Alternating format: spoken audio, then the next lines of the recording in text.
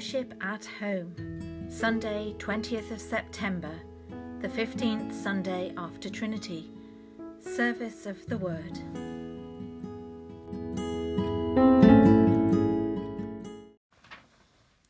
Our Bible reading is taken from the Gospel of Matthew, chapter 20, verses 1 to 16. For the kingdom of heaven is like a landowner who went out early in the morning to hire labourers for his vineyard.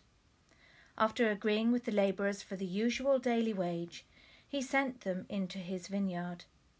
When he went out about 9 o'clock, he saw others standing idle in the marketplace, and he said to them, "You also go into the vineyard, and I will pay you whatever is right." So they went. When he went out again about noon and about 3 o'clock, he did the same. And about 5 o'clock he went out and found others standing around and said to them, "Why are you standing here idle all day?" They said to him, "Because no one has hired us." He said, "You also go into the vineyard." When evening came, the owner of the vineyard said to his manager, "Call the labourers and give them their pay, beginning with the last and then going to the first." When those hired about 5 o'clock came, each of them received the usual daily wage. Now when the first came, they thought they would receive more, but each of them also received the usual daily wage. And when they received it, they grumbled against the landowner, saying, "These last worked only 1 hour, and you have made them equal to us, who have borne the burden of the day and the scorching heat." But he replied to one of them, "Friend, I am doing you no wrong. Did you not agree with me for the usual daily wage? Take what belongs to you and go. I choose to give to the last the same as I give to you. Am I not allowed to do what I choose with what belongs to me, or are you envious because I am generous?" So the last will be first, and the first will be last. This is the word of the Lord.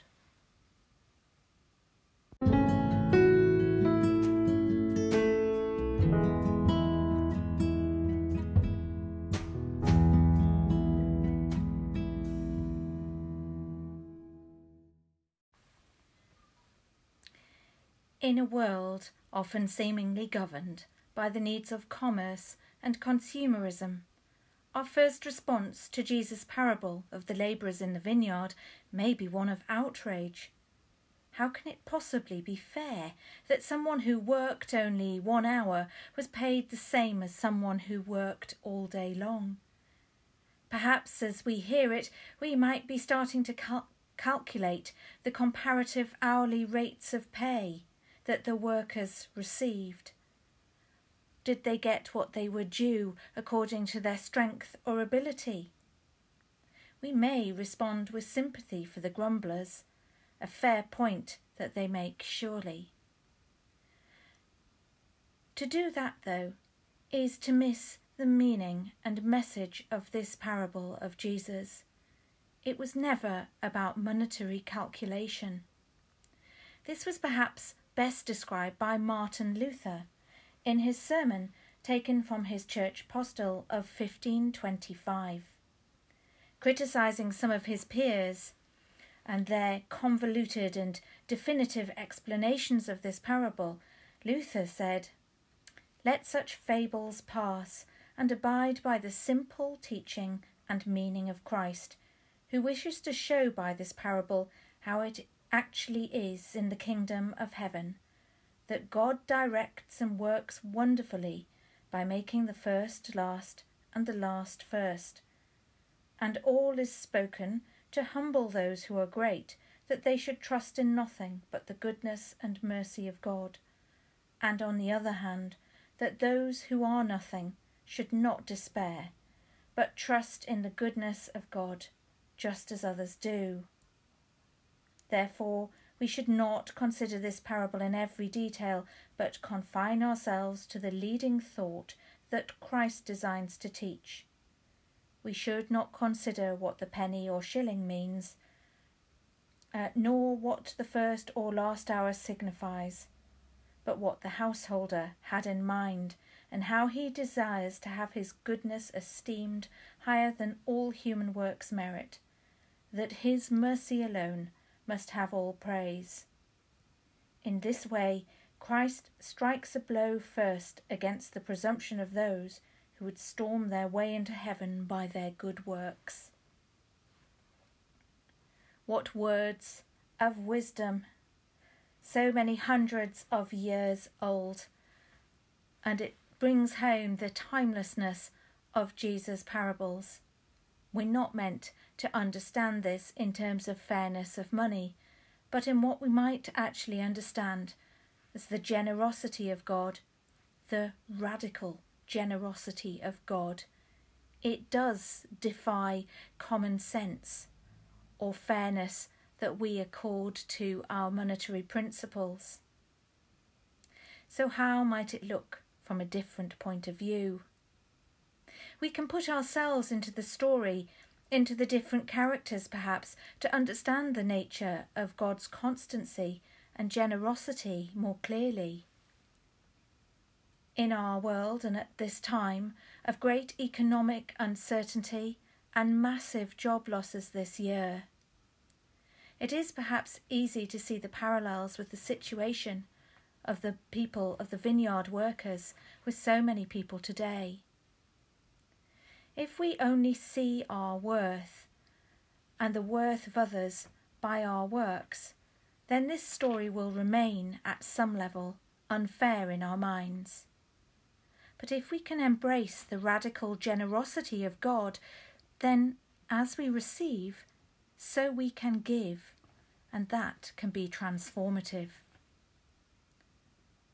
As a vineyard worker, where do you want to be? Spending all day with a fair and generous master, knowing with certainty that you will be provided for in turn, able to provide for your family at the end of the day. An agreed income for your food and shelter, your needs met. Or would you rather have to spend all day waiting, losing hope as the hours tick by, that your own hours will bring in no money, that your labour is not valued? How much would you long to be the one working all those hours with the others in the vineyard? I know where I would rather be. Sometimes life doesn't seem fair. Sometimes it simply isn't. But we can be thankful, being with and in the presence of God's radical generosity. And we can celebrate those who come to know the certainty of God's provision and love, however late in the day it seems. We're blessed that we are already knowing God as that fair and loving and generous Master. Amen. And so we come to our time of prayer. Let us come with openness to express our concerns for the Church and for the world to our God of compassion and gracious understanding. Lord, we pray now for the day and its tasks, for the world and its needs, for the Church and her life. We pray for the universal Church. Guard the Church against self-righteousness and rules and limits which you would not own. Keep always before us the rule of love, as we bring before you bishops, synods, and all leaders in the Church. Lord, in your mercy, hear our prayer. Loving Father, we pray for the leaders of the nations. As we hear constant talk in this country and in many others of a second wave of coronavirus, help them to lead people with care and with love,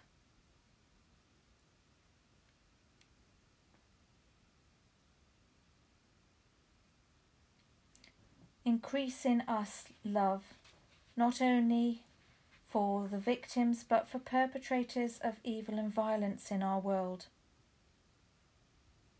We pray for a change of heart and attitude where there is corruption and fear. May people be awakened to a better way of living and have courage to reject wrong principles. Lord, in your mercy, hear our prayer. Lord, we pray for the natural world and the resources of the earth. The climate and climate change has been in our news all this year, often eclipsed by the pandemic news. May we move towards a world where the care of people is seamlessly managed with the care for our natural world.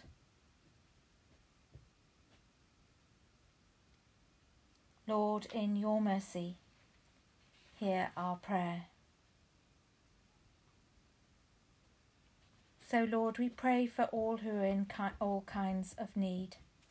We pray for those who are ill at home or in hospital, those who are unable to see their family members in care homes or long distances. We pray for all who are vulnerable and unable to cope with the demands of life.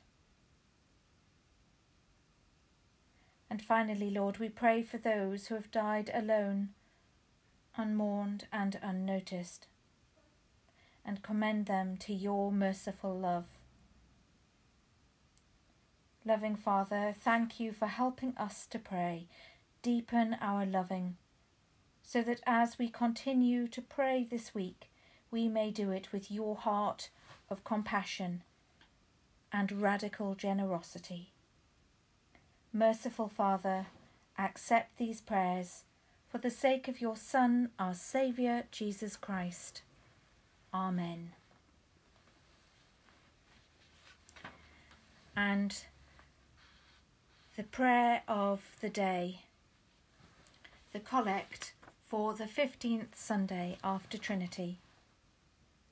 God, who in generous mercy sent the Holy Spirit upon your church in the burning fire of your love, grant that your people may be fervent in the fellowship of the gospel, that, always abiding in you, they may be found steadfast in faith and active in service, through Jesus Christ, your Son, our Lord, who is alive and reigns with you in the unity of the Holy Spirit, one God, now and forever. Amen. So you may like to join with me as we pray the Lord's Prayer. Our Father, who art in heaven, hallowed be thy name. Thy kingdom come, thy will be done, on earth as it is in heaven. Give us this day our daily bread, and forgive us our trespasses, as we forgive those who trespass against us. And lead us not into temptation, but deliver us from evil. For thine is the kingdom, the power and the glory, for ever and ever. Amen.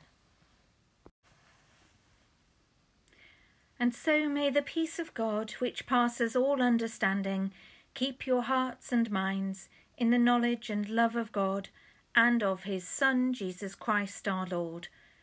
And the blessing of God Almighty, the Father, the Son, and the Holy Spirit, be among you and remain with you always. Amen.